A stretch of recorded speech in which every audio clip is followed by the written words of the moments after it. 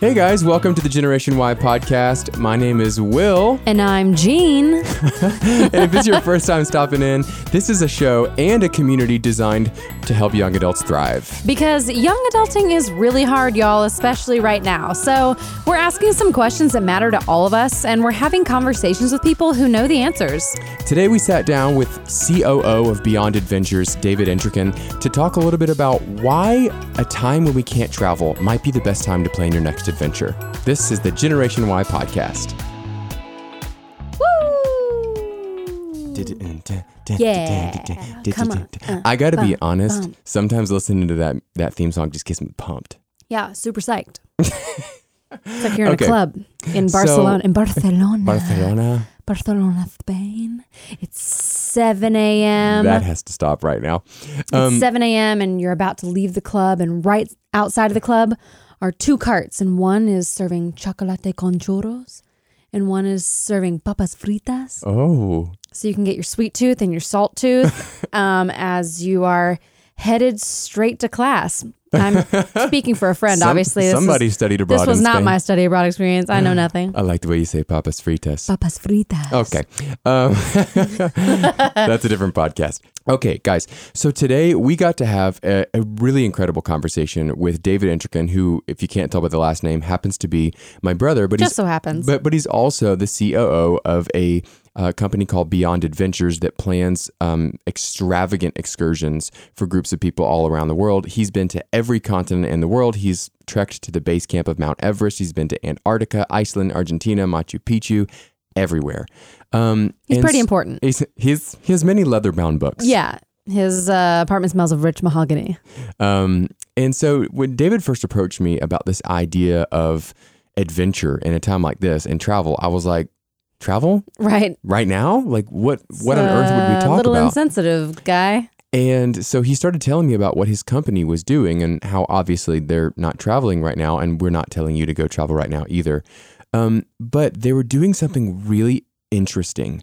One, their traffic for next year is already picking up, right, which tells me people want something to look forward to.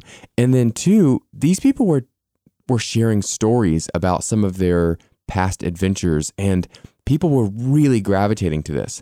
And I was really intrigued by that. I was intrigued by why people would want to even talk about the topic of travel or adventure in a time when we can't travel. Right. So we got to the end of this conversation, and I was like fascinated by the things that we talked about. I mean, I was ready. Yeah. I was ready to like plan my next trip, even if it was 5 years from now. It was so inspiring and exciting. And not only did it get us thinking about trips that we've all been on individually or together, and sort of reliving those moments and getting to put ourselves back in that incredible place, but also it got us excited about planning for our next adventures. Like, you know, part of the fun of some of the trips I've been on was actually getting to plan them and having something to look forward to. So I think this conversation might surprise you. So in this conversation that we had, David first tells us a little bit about some of his excursions and about some of his crazy stories, you know, trekking Mount Everest and things like that. And then we talk a little bit about how we can still be prioritizing adventure and even small adventures, daily adventures right now in a time when we might not be able to prioritize the big ones. Right. So David lent us his front porch, and we sat out there, and you can hear the birds chirping. And if you hear any crazy noises, that's what that is. We sat outside. The pressure washing next door. We sat outside 6 feet apart and had this conversation. So I hope you enjoy this. I hope you take something from this, and I hope this conversation inspires you to have an adventure this week.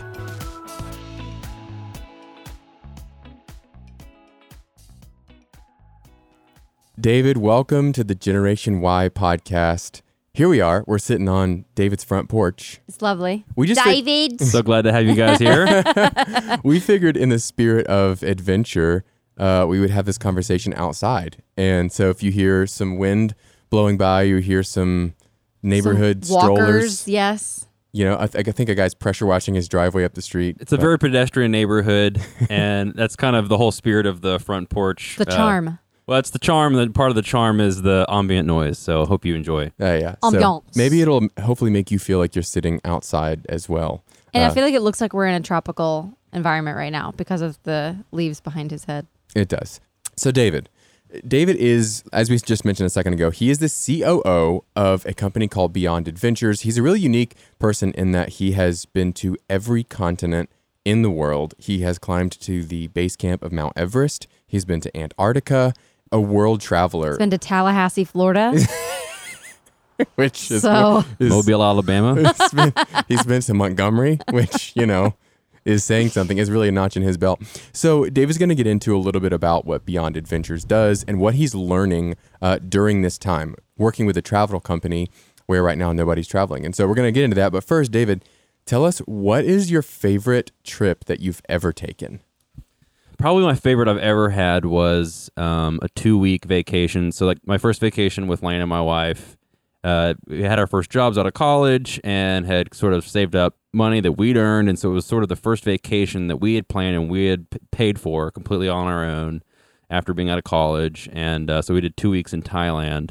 Oh my gosh. Yeah.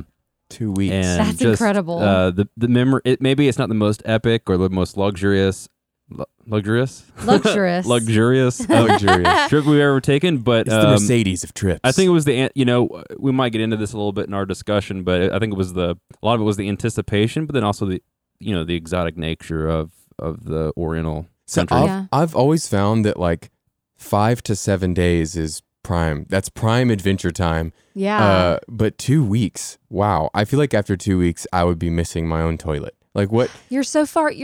It took you so long to get there, though. I feel like you'd want to get your time and money's worth. I having done as much travel as I have, I always tell people there's 2 types of travel. There's a trip and then there's a vacation. Mm-hmm. A trip is like go and do something, see something, check something off your list. A vacation is toes in the sand, Mai Tai in your hand, like you're just relaxing. We broke it up into 3 segments, and throughout the 2 weeks, we did both of those things.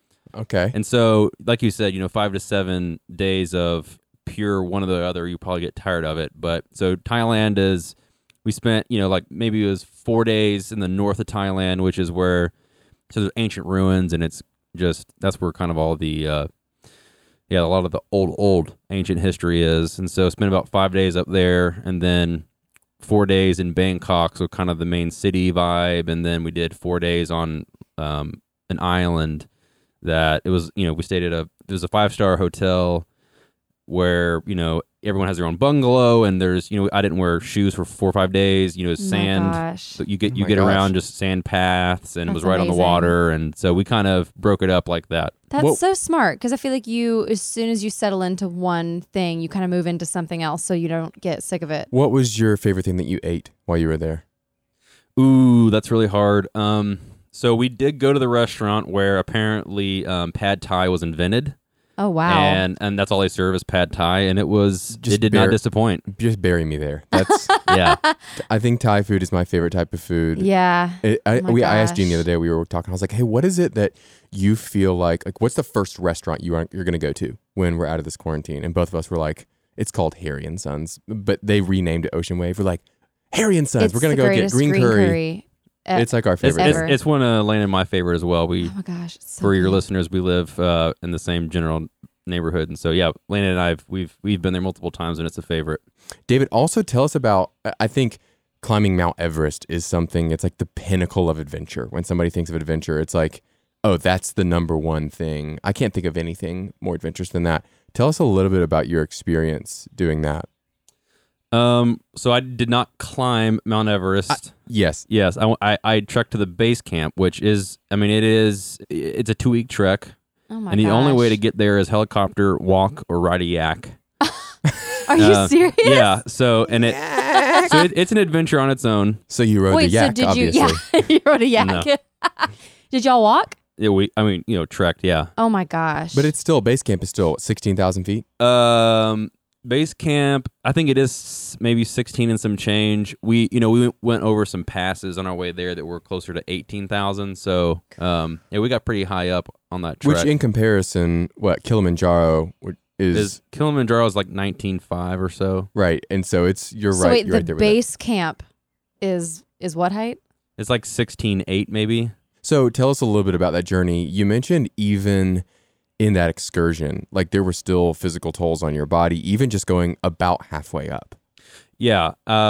there was a point on that trek where I did. It's kind of, we say I'm exhausted. The only time in my life where I've actually experienced, honest to goodness, physical exhaustion, like literal exhaustion. It felt a little bit like the flu, and we were in a tea house just before base camp, and so we'd already been on the trail for maybe 10 days. Once you get to about 15,000 feet, what happens is your body is used to breathing at a certain rhythm at night when you sleep, and when you get to a certain elevation, or let's say elevation change from where you normally live, it takes a while for your body to adapt. So what happened to me, which is common for people that live somewhere like Atlanta that's 1,500 feet above sea level, is when you're sleeping, your body goes into its normal rhythm, but it's not enough oxygen to sustain living. And so your body wakes itself. You wake up, 25 times throughout the night saying like, oh, I need air, Oh my gosh, how scary. Yeah, so for about 4 or 5 days, I wasn't really getting any sleep because I woke up so many times in the night, gasping for air. It's like sleep apnea. Yeah, it is exactly. So, oh my gosh, it's the how trekking scary. plus the lack of sleep. And so I literally, I was completely exhausted. I'll say though, is this kosher for the camera? I'll say though, the best part about that trip was, I'll say two things. One, I've been in pretty much every major mountain range in the world, and the Himalayas are the most grand. They're like giants compared to any other, the Swiss Alps, the Alps in general, very intimate mountains. You get in them and they're right, and you're face to face with them, and you're in them. So it's very intimate. The Himalayas though, it's like you're standing before a giant. And so I'd never been around a mountain like what I was in the Himalayas before. So that's unique and special and worth the trip. The second part is, you've probably heard the term Sherpa. Yeah. Sherpa is it's a race of people that live in that region. Everyone who's a Sherpa, their last name's Sherpa, and they speak Sherpa. What? Yes. And they eat Sherpa for breakfast, lunch, and dinner. No, and oh my gosh, I didn't know that. Yeah, and they're both Tibetan and Nepali, so they kind of live on both sides of the Himalayas there. But they've always been a Himalayan people. The guy that was our guide, he summited Everest like 15 times. Oh my gosh. But he also raises yaks in the Himalayas, and so we went by his yak farm on our way up. Oh and my I held a baby yak that was about the size of a poodle. No, Yeah. Was it cute or was it was adorable. Oh my gosh. Until like its mother saw me from like way, and so this furry, She's like, I'm gonna get you. this furry cow that looks like the size of a dump truck come running. Oh my goodness. Yeah. Oh my gosh. So I would say that the cultural component was at least as wonderful as the mountains, and that I did not expect. When I picture a Sherpa, I picture someone with like climbing the mountain in bare feet and like a Nike t-shirt. I don't know why. I mean, the furry guy vest. that was our Sherpa was probably 50 years old, and even towards the end of the trek, like we're dying, and we would get to like where we're going to sleep that night, and he would go out for like a day hike, and like would hike up to the top of a peak and like look around, go see someone he knew that was in the region. He was wildly fit. That's unbelievable. Are they all fit like that? I didn't meet them all, but I've You mean you it seems didn't like a meet lot of them. everyone? Yeah. That's amazing. So That's so incredible. I feel like that's something that most people will only ever see in pictures. How did and that- you got to see it in real life. To start the trek and to get to Everest, by the way, you have to fly into the most dangerous airport in the world, the Lukla Airport. Why is it dangerous? Because the wind is extraordinarily like you can get a flight to go there, and you may leave within 2, 3, 4 days of when your flight is, because so many flights are canceled. The reason being the wind, but also like when you take off from the Lukla Airport, the pilot holds the brakes as hard as he can, hits the throttle as hard as he can until he can't hold the brakes anymore. Then he lets go. The runway is literally sloped downward, and the runway is only about 200 yards long, and then the plane just drops off a ledge. What? Yes. And so I hate that so much. And so, and I mean, it's just a sheer drop. And then coming in, so you can imagine like when there's so much wind, they just can't. Did you think you were going to die? No, I didn't really know that going into it. I learned it later on, but it was one of those 15 passenger planes. I was sitting like right behind the pilot. I'm watching it. Do you remember when we did that in Honduras? Were we together? Yeah, we were. I don't really remember. Yeah, that. we were. You gave away my guitar to a local. We flew into Guanaja, Honduras, and we were on like a gum wrapper with wings, and we landed on its one little strip, just like a smooth patch of you could call it paved runway, and a Coke machine. That was the airport. That was it. And I remember same experience. Like our bags, we just threw them in a corner in the plane, and they had to be like, "Oh, yours have to go in this corner, and yours have to go in this corner to make sure that the balance weight." It. Oh my gosh, it was crazy. Do you remember that trip?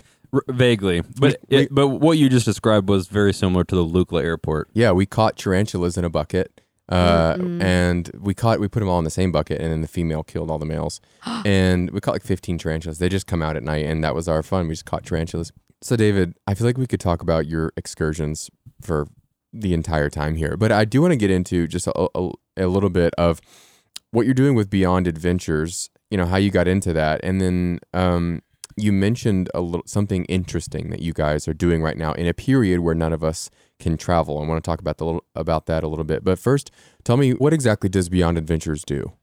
So Beyond Adventures is a luxury adventure travel company. We do primarily group travel. So about half of our trips are like B2B type trips. So like we do everything from still the nonprofit type stuff that Drew used to do to like boards of a company who can have us do a trip for them, or we've done trips for SAE fraternity. When you say do a trip, what do you mean? So we do trips to Kilimanjaro, Machu Picchu, Patagonia. We do a couple different Jackson Hole trips, Everest Base Camp. And so if an organization wants to, any kind of group, do a trip with a group of people, they can hire us to run it. And what does your company have its hand in when it comes to planning these trips? If you sign up for one of our trips, it's a flat fee, and we take care of everything from the moment you land to the destination to the moment you take off to go home. Wow. Yeah. So every meal, every outing, your hotels, everything. Transportation, guide. That's nice. Yeah. So in a time when people aren't necessarily traveling as much, you guys started doing something really interesting that I was intrigued about. Can you talk a little bit about what you guys are doing right now with some of these Q&As as people are sharing some of their stories? Yeah. So as I referred earlier to, like my favorite trip ever was that one with my wife to Thailand. And part of what made that my favorite trip ever was I spent about 6 months planning it. Often in the professional world, you have to pick your vacation days at the beginning of the year and coordinate with people on your team. And so I knew 8 or 10 months before that trip when it was going to be. So I started planning it. And I've read studies before that have indicated that, as much or maybe even more of the enjoyment you get from a trip can be the planning. That's really interesting to me. Now, when you say planning, do you mean like how are we going to transport ourselves from here to here, or the idea of what could be? Yeah. What do we want to see? Where do we want to go? Yeah, it's so for that trip, it was, we had just heard so many good things about Thailand. So then it started with like, I collected travel magazines and about Thailand, and I, like read the Thailand section from, all the different like travel books. And so it's, developing knowledge and kind of building a picture of Thailand in my head. And I think that folks really enjoy that. And as I said, like, studies seem to indicate that it's the anticipation right. that part of that makes it so much enjoyable. And well, so it gives you something to look forward to. And I feel like especially in a time right now, even though people can't travel, we all want to see a time after this. So I can imagine that people would be really gravitating toward you guys, what you guys are doing with Q&As and storytelling about trips, because people want to start dreaming again about their trips. Yeah. So tell us a little more about those stories and yeah. Q&As. Yeah. So what we've been doing is, engaging folks that follow us and in a way that allows them to stay excited about the future, even though the future feels so unknown right now. So we're interviewing folks that are frequent travelers and asking them in these interviews about their favorite trips, favorite meals, little antics, how they deal with jet lag and airplane hygiene. Yeah. I want to hear some of those stories. Yeah. If you go online, you read about airplanes and dealing with jet lag. They're like, don't drink alcohol, don't eat on the plane, just try to sleep. It's like, I'm doing all of those things. Yeah, I'm like, forget it. Right. I'm gonna have jet lag for a month. Yeah. It's an 18-hour No, flight. I always tell people, eat all the meals, drink all the alcohol, watch all the TV, and it's vacation. So let's go. Right. That's awesome. Some interesting stories. If you want to try different foods around the world, the one food that every single country has is fried chicken. What? Yes. So is it different? It's different in what they bread it in and what they fry it in, but fried chicken does have a certain familiarity to it. So that's something that Lana and I like to try everywhere we try. I'm telling Thailand, Argentina, India, All fried chicken. South Africa, and oh my gosh. yeah, Wow. and so if you want to have a tour of the world with Through fried chicken. I highly recommend that.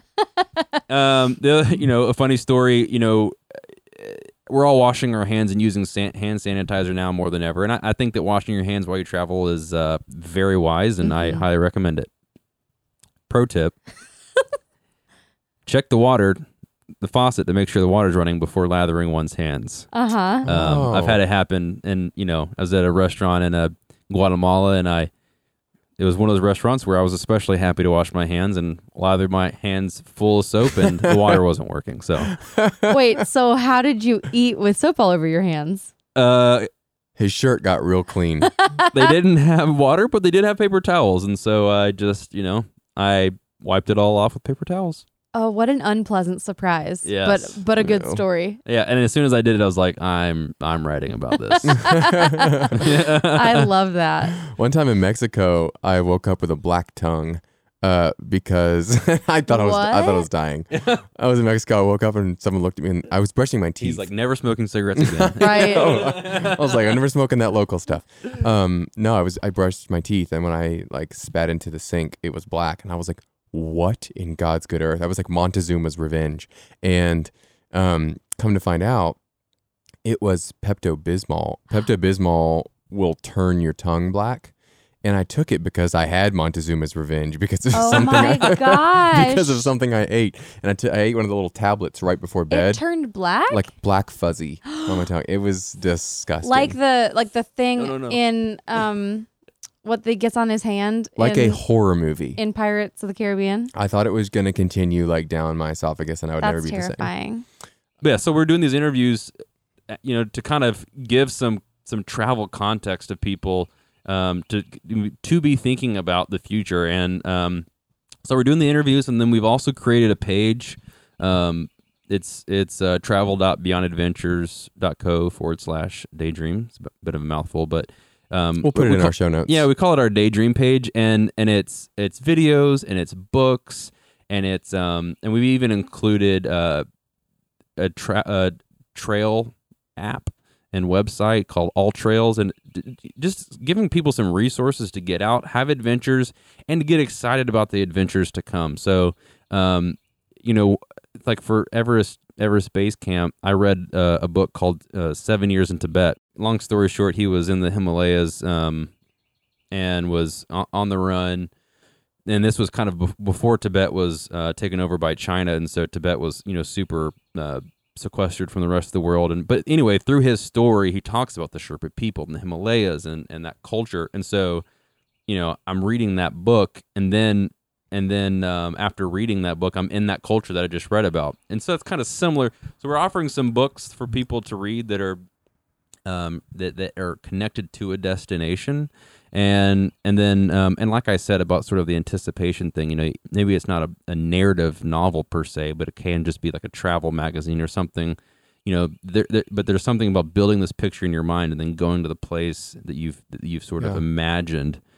maybe not so dissimilar from like the Harry Potter world at Disney. Yeah. You know? Yeah, I imagine if we hadn't have read the books, I'm sure if we hadn't read the books, like it wouldn't have been that special. Like I know people who have seen it and be like, yeah, it was pretty cool. But I'm like, but have you read the books? Right. But do you have like the history in your mind of all of those things existing? Yeah, and then you go there and you actually hold a wand and you kind of experience magic in a real way. And so anyway, anticipation's a real thing. That is so true. Yeah. I have to say, one of our favorite trips is we went to London.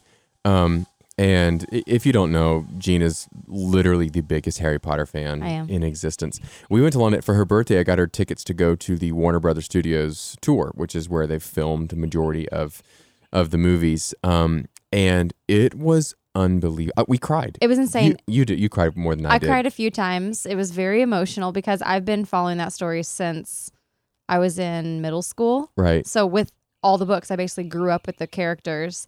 And then finally getting to see it was just, I mean, we saw the it was a dream come real true. robes that Harry Potter wore. Yeah. We saw a lot of the real props, the Sorcerer's Stone, like all kinds of stuff.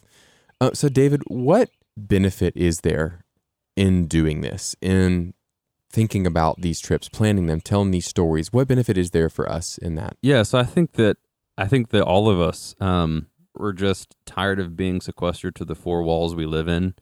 I don't know where all of your listeners live, but in Georgia, we're still, or at least in Atlanta anyway, we're still sheltered in place, and there's just so many unknowns, and so there's just sort of this just continual feeling of just there's nothing to look forward to, and that there's no end to it, and but we know that there will be an end to it, and my wife and I we had a 10-year anniversary trip that we should have left for 2 days ago to Switzerland and Italy, and that had to get canceled because of all.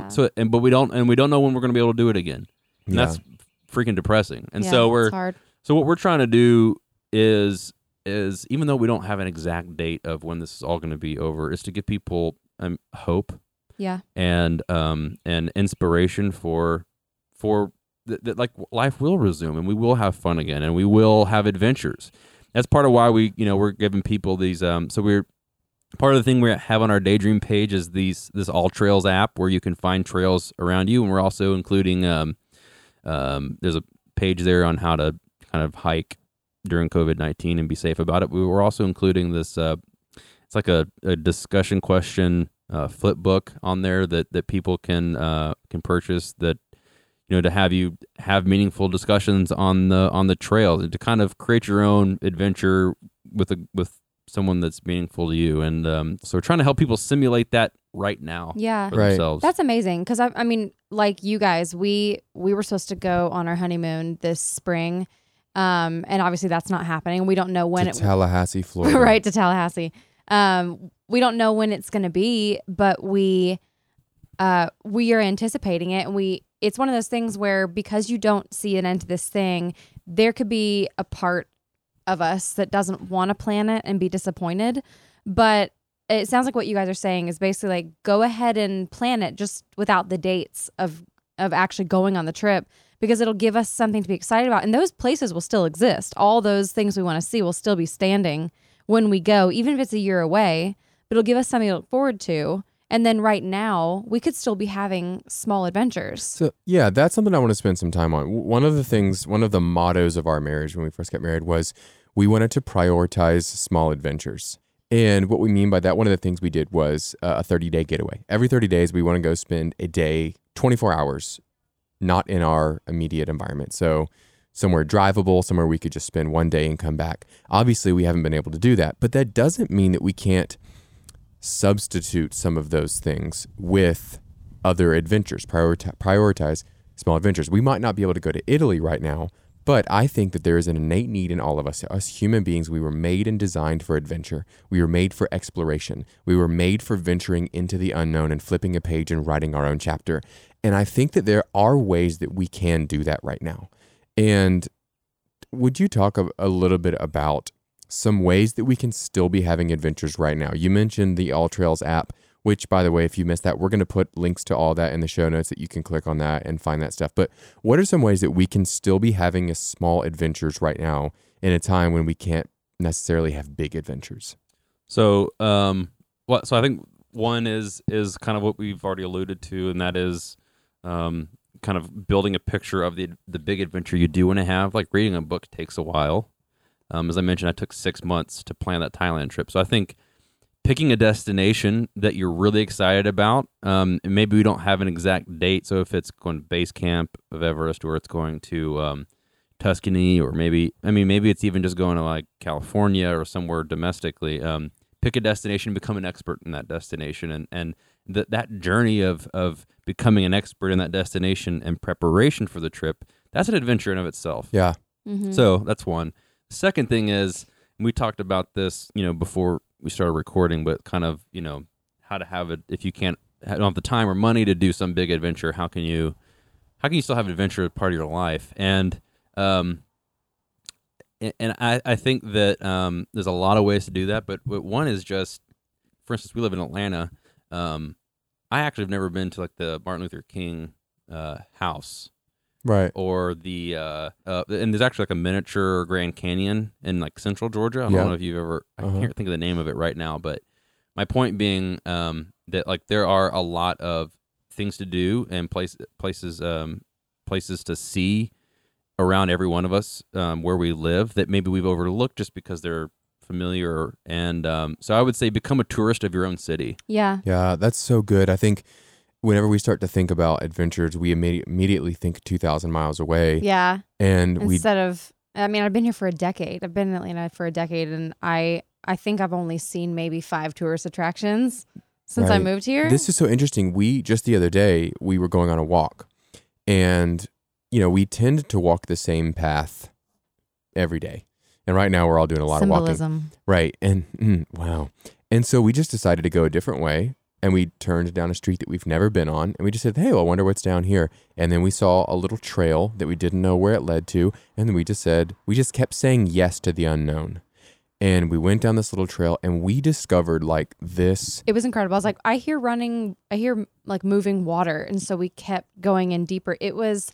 And we discovered like this hidden magical oasis with a trail all the way through. It was like some conservancy. Yeah. all and along there's the a river. bunch. If you within walking if distance. you do happen to live in Atlanta proper, there are a lot of incredible little conservancies that are kind of tucked away right behind neighborhoods. You can walk to most of them. And at one point we looked up and we're like, can you believe that we're in the middle of the city of Atlanta right now? Yeah. Like, it was amazing. Yeah. East Palisades is like that too. If you've never been to East Palisades, it's a huge conservancy.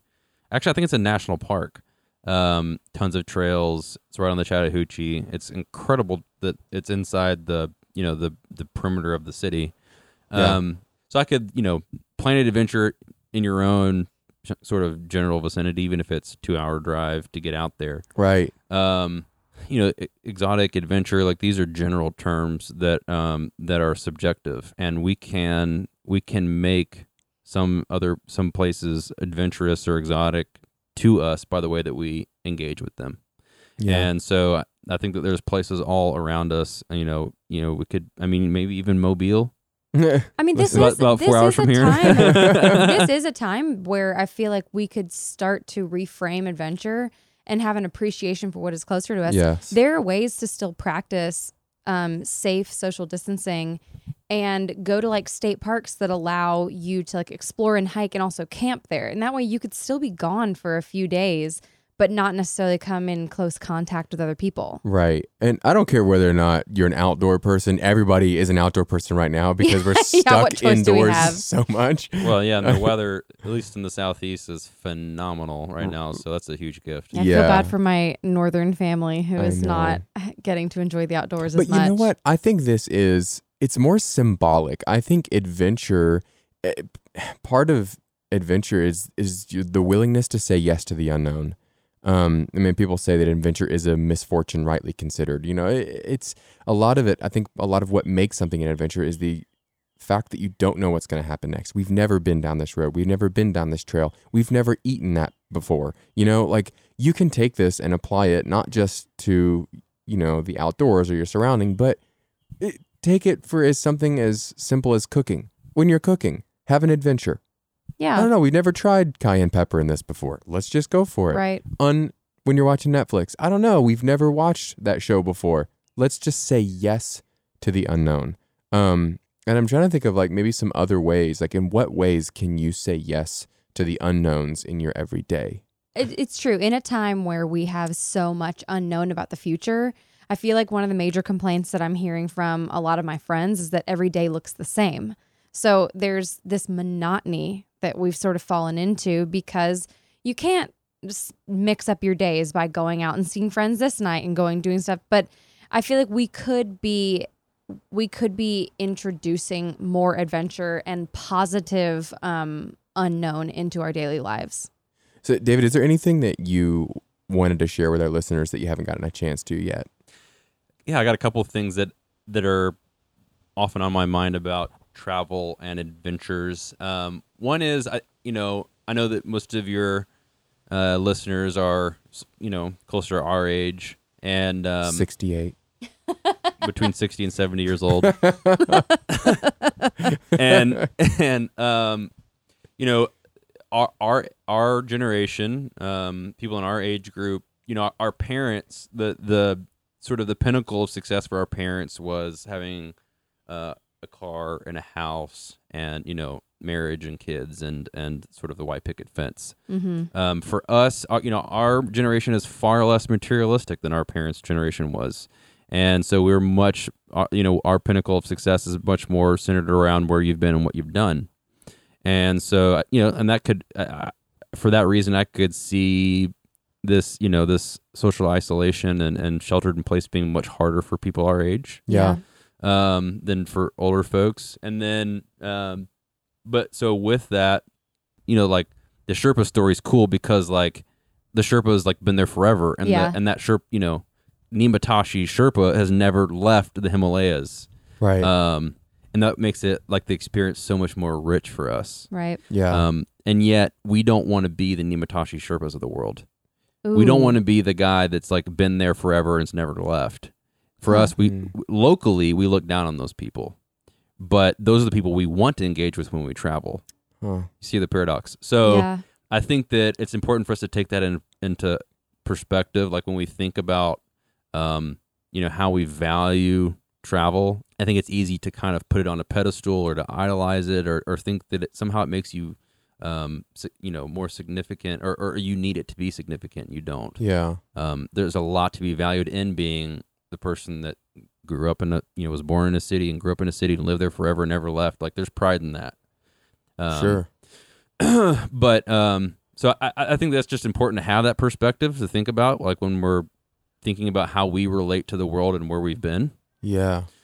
I'm interested. That makes me think of sometimes when we take pictures of things, maybe it's pictures of celebrities or pictures of places that we've been. I feel like the negative side of that paradox is that sometimes we can use those as a badge to say, look, I did it. Mm-hmm. And to put it on your Instagram or your social media feeds and say, look, I checked it off. Look where I've been. This makes me more valuable now. Right. It elevates my status as opposed to something that you can just look back on and remember.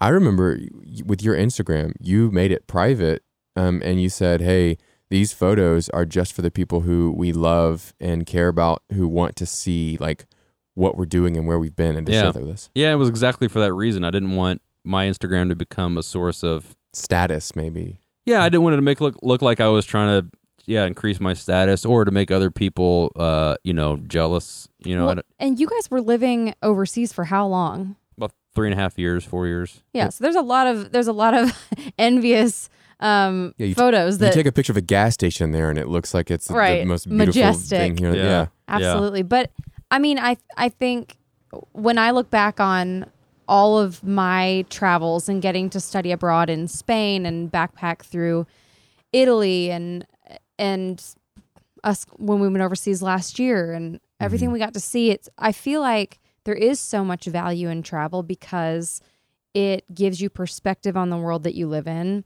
It allows you to see things through a new lens than the one that is just provided to you in your own country. So I mean, it's obviously very valuable. When I was growing up, my dad, he told us he wanted both of us to go study abroad. Right. Like that was really important to him because he was just like, this will change you. It's not that it'll make you a better person, but it will make you more well-rounded. Right. I think a better person. And a better person. Yeah. Well, I think I was just gonna say, I would say that if you are, a Westerner, someone who's grown up with some level of privilege, as we all have, that that part of becoming, because we have access to it, I think that for us, we should consider travel part of having a well-rounded education. I often like to go camping for 1 or 2 nights at a time. Part of the reason I like that is that I get to come home and take a hot shower, and I'm more grateful for that hot shower than ever. right. So it gives you perspective of helps you appreciate other cultures and other people that are different from you in a new way, and B, helps you appreciate what you have at home that you might have taken For granted. for granted. Thank you. Absolutely. When we've just gotten away from the house to go sit on someone's front lawn 6 feet away from them or something, we had an appreciation for coming back home. And that was not, when you're stuck inside your house during quarantine, the last thing you think you'll appreciate is the inside of your house. But even just leaving your house on a Saturday morning and going exploring and not coming back to that night, like, helps you to appreciate your home that much more. Yeah. David, this has been so fun. I love the idea of just thinking about the future and dreaming about the trips that you can take. I mean, some of my favorite memories of my entire life are adventures that I have taken with the two of you. It's so fun too to like go back down memory lane for a lot of these. Like, I mean, I haven't had like a huge sense of adventure, or I haven't felt excited about adventure in the future lately because I've almost been too afraid to. But even just talking about this stuff just makes me feel like lighter and happier and more excited to start planning something. Like I have so many good feelings just thinking about the adventures that we've taken. Like, David, I remember sitting in Iceland in a hot tub at 3:00 in the morning, and we were drinking Viking ale, and we just sat it in the snow next to our hot tub, and we looked up and we were looking at the northern lights, Yes. like flowing across the sky. That's in my top 3 or 4 favorite trips in my life as well. What about the time that you guys went? I'll post a picture of that. Sledding in the or show notes. skiing? Sledging. Can you tell that story? Yeah, so we were in Switzerland. Is that where we were? We're in Switzerland. David can probably tell us more accurately than I can. But we, it's called sledging, and it's basically sledding. We see these it's kind of looks like if really Red Rider wagons, but if they made a sled, it's like with the the red like the red tracks and the wood in the middle. Okay. That we've all seen. Well, I've seen those around, but I never really knew how to actually ride one of those until lived in Switzerland. And the way that it works is so you take a ski lift to the top of a mountain, and you're wearing hopefully some kind of ski gear with hefty boots, right? And you sled all the way down the mountain, but you use the heels of your feet. So you're sitting on the sled and you use the heels of your feet to navigate, to turn left and right. And oh my so gosh. you get flying and you get momentum going around turns. And so, of course, like Will and I, being adrenaline junkies, just went completely hair on fire down the mountain. I don't think I turned once. Didn't you say it took it? It's like a 20-30 minute ride all the way down. There's 2 different ones. So the one you can go I don't know what it's called, but it's like off piste, I guess. And there's no track or course and you just go to the top of the mountain and then you just sled all the way down. There's another one that we went to that was like a designed course. And we went up at nighttime. It was like, I don't know what time it was, but it was dark, and it was like it was 8 kilometers. So do they have like lights going down the track? Yeah, it was 8 kilometers from the top to the bottom. So it took like 45 minutes to get all the way down. Oh my gosh. And it was like this winding like track all the way down. And I remember we did it 2 or 3 times, and at the top was this small little restaurant that served schnitzel and sausages and pilsners and just wonderful beer. So we did that, and we got it to the top, and we drank German beer and had schnitzel, and then we sledded all the way down. That is so magical. And it was like midnight. Oh my gosh. It was so fun. Gosh. I think the bottom line is that as humans, we're made for adventure. We're made for the unknown. We're made for things like that. To just be in awe. Yeah. And whether it's experiencing something, seeing it with your eyes, or just having fun, trying something new, all of it. And I don't think that is isolated to being able to travel to a different country. I think that you Right. can have adventures exactly where you are right now. And hopefully this conversation for you is helpful. Hopefully you use it to start dreaming a little bit about the future. Maybe dream about your past a little bit, about some of those trips that you've taken, and prioritize some small adventures, because the fact of the matter is that we were made for it. And David, do you have any last minute thoughts you want to share with our listeners? I guess the only thing I would say is I hope that what we've talked about is helpful for folks, and kind of how to have fun and have adventures while we're still dealing with this pandemic, and but also helpful for folks that are getting excited about adventures still to come. Yeah. That's great. I'm inspired. I am too. I'm excited. I'm already excited for what's to come. David, where can people find more of you and Beyond Adventures? So it's our website's beyondadventures.co. Our Instagram is at beyondadventuresco, and just follow us, check us out. Instagram's probably the best place, and we'd love to have you on a trip. People can get involved in the question and answer conversations you guys are having, and you can the storytelling. We do an interview every week, and our Daydream page can be found on our Instagram or our website. That's awesome. That's David, so thank cool. you for devoting time to this. I'm devoted. And and to us. And for all of you listeners out there, if this was helpful for you and there's someone that you would like to share it with, please do that. Send it to them and encourage them a little bit to get up out of their four walls and have some adventures. Also, if you have pictures from trips that you've taken, or for trips you are looking forward to taking, we would love to see those pictures. Please tag us in those photos at Gen Y Podcast, GENWHY Podcast.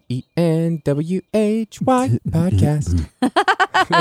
That's us. And as always, guys, please like, share, and subscribe. It was super helpful for us. So to make sure you don't miss episodes. And if you guys would, do us a massive favor and leave us a review. And that's just what that does is it helps people find the show. So leave us a review. Let us know what you think.